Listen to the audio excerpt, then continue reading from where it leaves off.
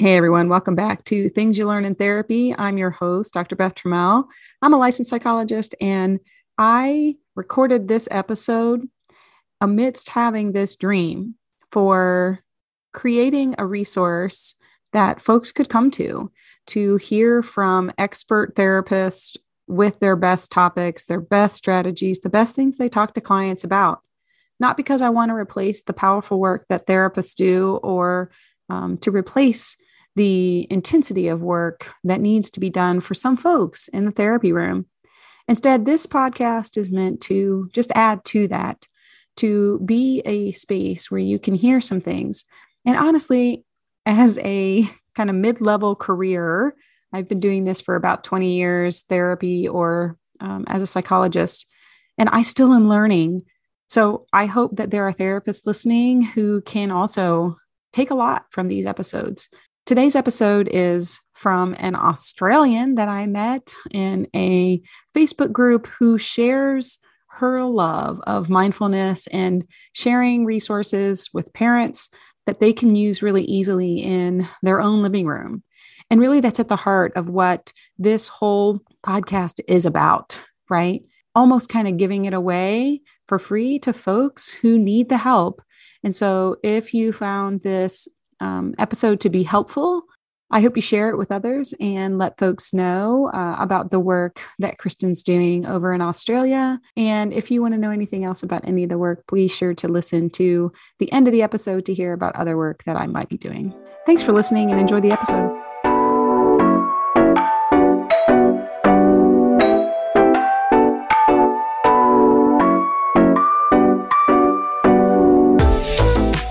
Okay, so y'all are going to love who I have on with me today. I didn't say this before we started recording, but I was a little bit nervous today. Like, oh my gosh, I don't know how this is all going to work out. I was mostly worried that I was going to miss the time zone change because y'all, today we have someone coming all the way from Australia straight to your listening ears here, a fellow psychologist who I found on social media who just had so many things that just really resonated with so many approaches that I take and just really kind of reinforced a lot of the ideas, but in a slightly different way. And so I'm just really excited to have the therapist parent here with us. That's your Facebook handle. But Kristen, go ahead and introduce yourself to the listeners and tell us one fun thing about you. Well, thanks for having me. I'm Kristen Taprell and I'm a psychologist in Australia. I work in schools mainly and help implement social emotional learning programs. I also have private work where I do autism diagnostic assessments. And I've written a children's book to help parents and kids who are having nightmares, so strategies to help with that. And I've also brought out some gratitude cards to help kids with gratitude. One fun thing about myself, I guess, is I'm also an artist, and I've been trying to have my solo art exhibition for the last 2 years, but it's been cancelled every time due to COVID restrictions. So hopefully next year. That's amazing. What kind of art is it going to be for this exhibition? It's oil paintings, and they're usually mainly landscapes, but it's a technique called open impressionism. So lots of colour and not a lot of blending, just putting colours next to each other. Yeah.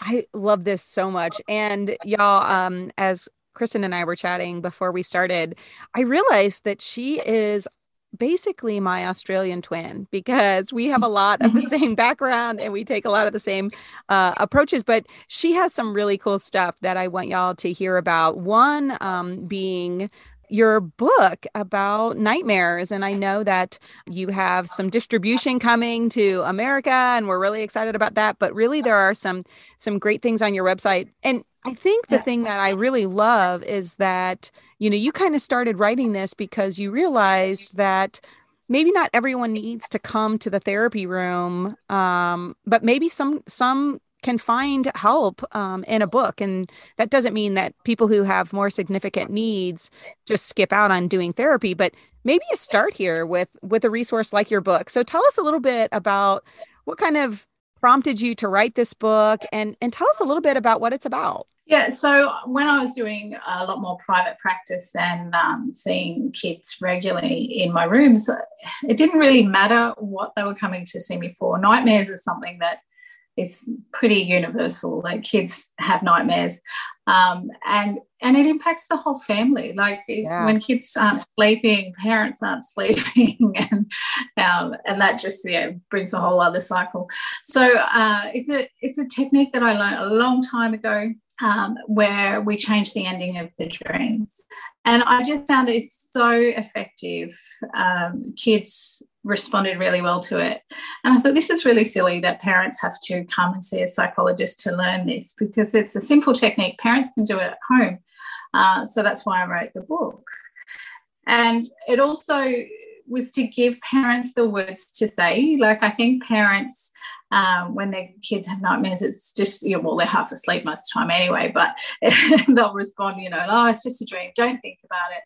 But the thing is, if we tell people not to think about it, they're going to think about it, and it doesn't help. So in the book, it also sort of gives parents things that they can say to be helpful in those moments as well. Oh my gosh, that's so brilliant. I think it probably is so empowering for those parents, because I think they're just so distressed. And then, it's the middle of the night, or they're like, I don't know what to say, and all I want to do is go back to sleep. And so many parents are probably worried they've said the wrong thing, or maybe they are going to say the wrong thing. So I'm sure that it's just been so well received by both kids and parents. Yeah. I've had some fabulous reviews, but and the thing is, actually, when I wrote it, I found Dr. Justin Haven in the UK, and he has done his PhD in this technique. Now, I didn't know that when I wrote the book, I hadn't, but he, what he calls dream completion therapy. And so I sent him a copy of my book, and he ended up writing the foreword for it, because he has found it so effective.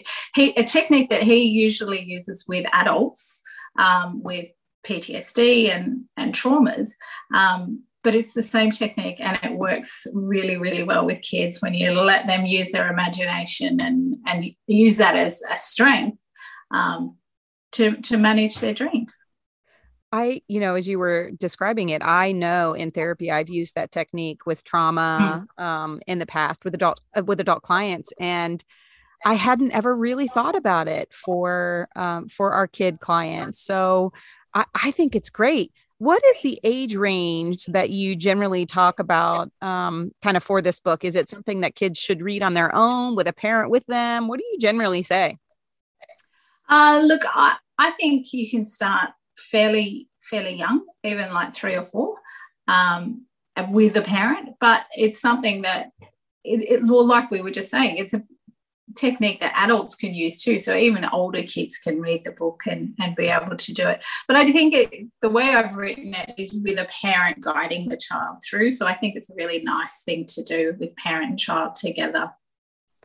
I think even if you're listening and you're like, well, we haven't gotten to having nightmares with my kiddo, I think, like you're saying, I mean, it can be used for all sorts of things. Maybe there was a fight that happened on the playground and it didn't go the way you wanted it to go. The technique stands for a situation like that, right? Where they can kind of imagine how it might have gone differently if they wanted, to try something else. I think that's an important thing to remember here too, right?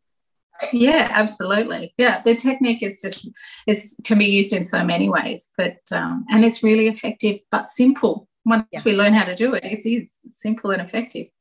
Yeah, and I think once you get confidence in practicing it, right? I'm sure that's what you see too. I know that's what I see is like, once you kind of give parents the tools, they're like, oh, well, I can do that. And then I can apply it here, and I can apply it here. And it becomes this thing that then the child even starts practicing on his or her own too, right? They're like, well, let's rewrite this ending, right? Yeah, that's right. And that's what parents have been telling me is that, they practice it a bit. And it says that in the book, it takes practice. You have to keep trying.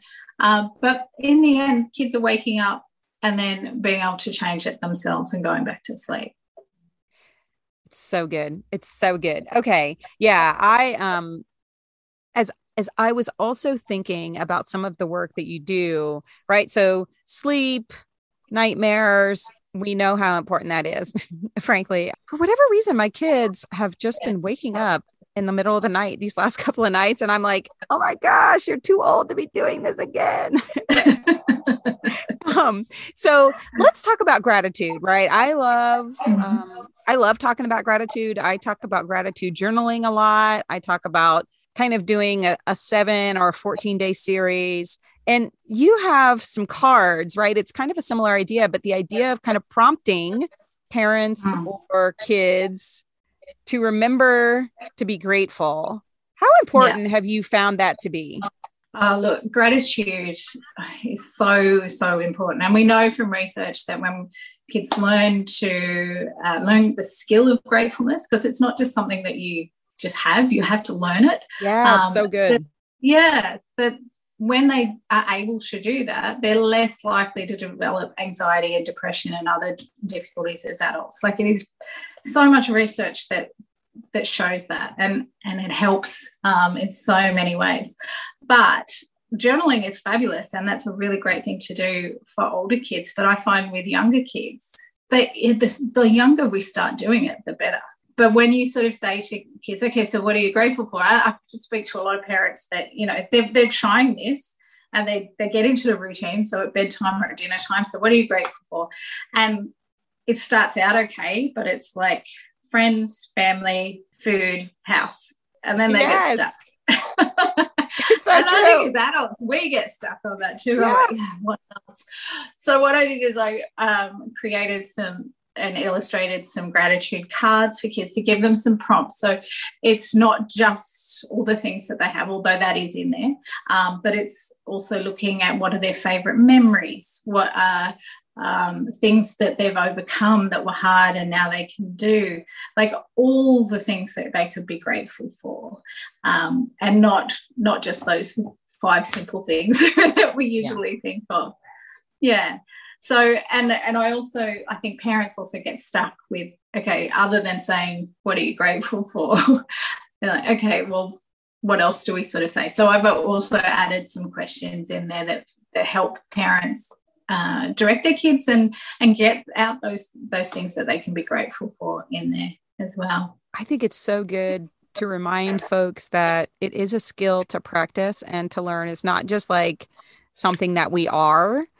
And I think a couple of your posts on social media, and the one that really is the reason that I reached out to you, is if we really want children to change their behavior, we have to teach them new skills, not punish them for not having the skills. Yeah. I think that's so powerful. And for me, it ties back to gratitude, because I think there were a couple of posts that you made in terms of how do we keep our cool, right? When kids are being naughty or kids are misbehaving, and instead of just punishing them, I think if we spend more time in a lens of gratitude, I think it allows us to take more of a breath to remember this, right? That it's like, okay, they don't have the skill and I can't really punish them because they don't have the skill.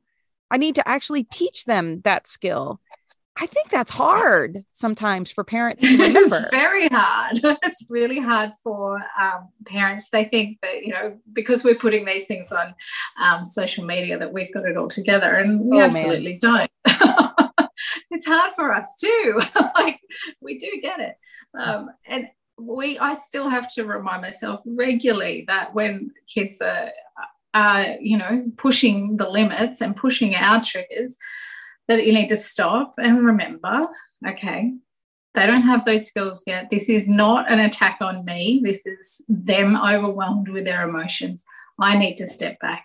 And yeah, you're right, doing some gratitude or some mindfulness or just something to give you a moment to be able to think clearer is absolutely what we need to do, because they don't have the skills. You know, their brain isn't developed.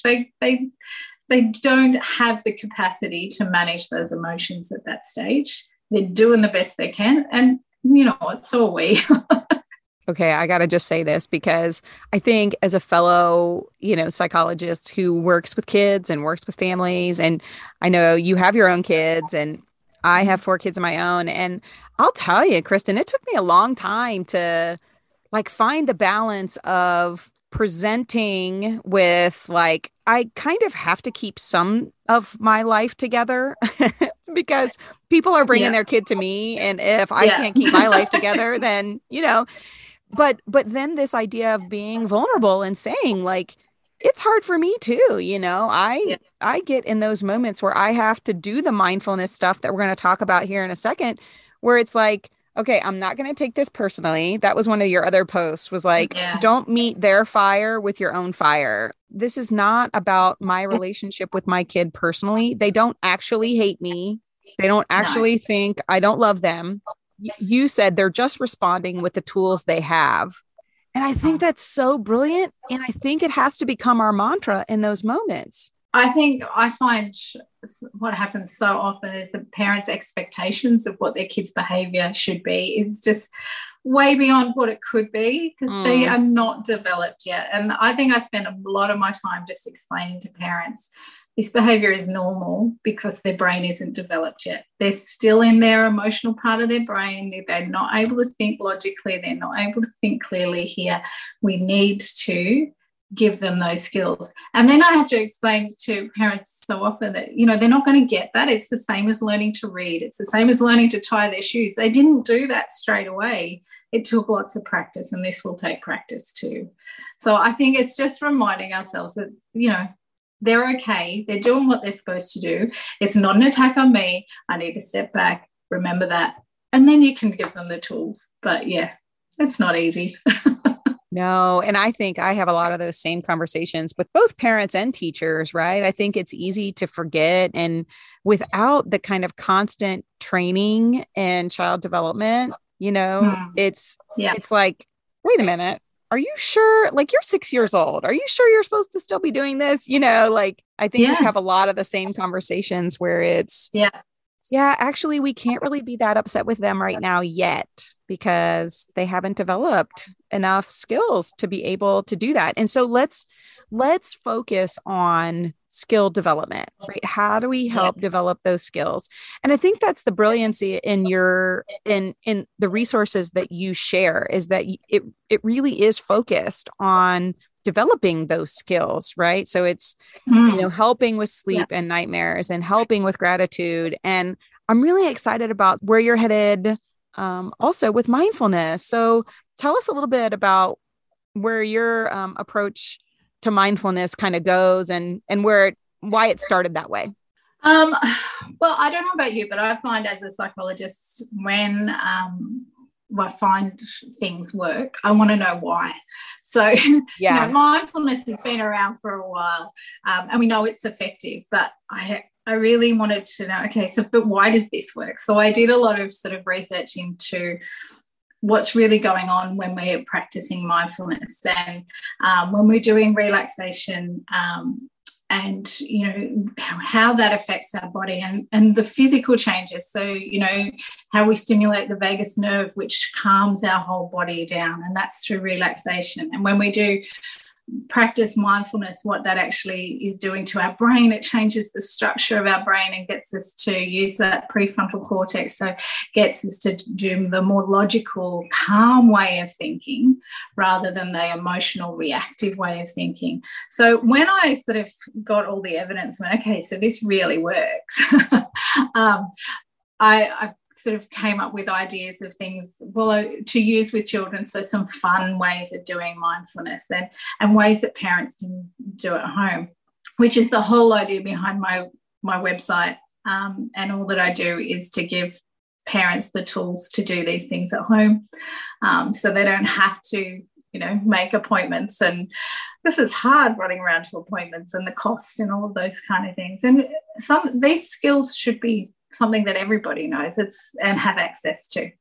So I am in the process of developing a mindfulness for kids course, online course. But I've written lots of blogs on it as well if people wanted to have a look at the sort of activities and fun relaxations and things that people can do with their kids. I think I just am so excited about it because just this morning I was having a conversation about how there are not enough therapists and psychologists to meet the need. Mm-hmm. I think we're all just so overwhelmed with the pandemic and with schools. And I just think we're all in this kind of chronic level of emotional fatigue. And so any, research-based or things that work like mindfulness and gratitude and it may not keep your kid from having a meltdown every day, but it might keep you in a different lens, right? So that you're not taking it personally and you're not getting to level 10 when they're at a level 10. And so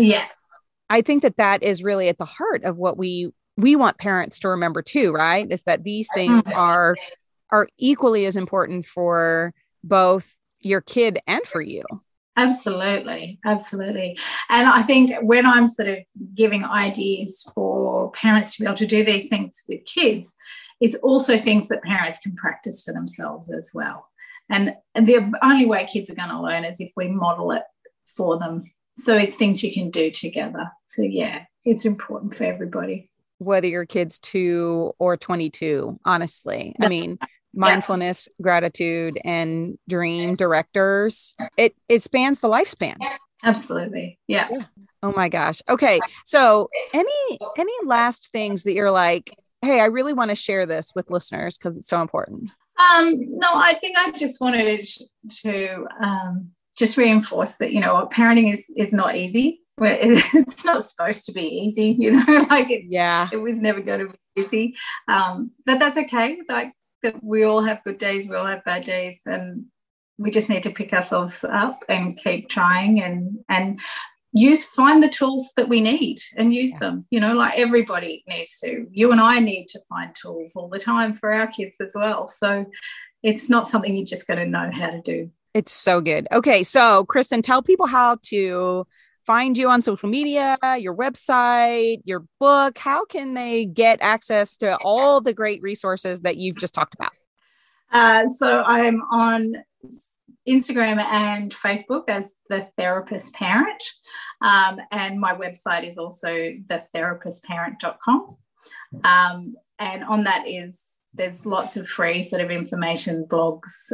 You can also buy my book for you guys in America on Amazon. It's been released now. It's the ebook, but also the paperback should be ready about now, I think. My gratitude cards, I can send them to America, but I only have them here at the moment. So you'll have to buy them from my book, my website, if you want to do that. I am so thankful for you and honestly, the work that you're doing and the worldwide influence that I know that this will have is really just remarkable. And I'm so thankful that you took time out of your morning to be with me and to share with listeners. So I just really appreciate you. No, thank you. Thanks for having me. It was great. Yeah. I can't wait to get access to those resources, both the book and as soon as you get those cards figured out, I know you'll figure it out how to get them over here. Well, I mean, I'm happy to post them. You can buy them from my website. It's just postage is expensive. So if you know anyone in America that would like to stock them, let me know. Yeah, I would love that. Well, thank you for being here. And folks, you can always reach me on my website, makewordsmatterforgood.com. And until next time, thanks for listening.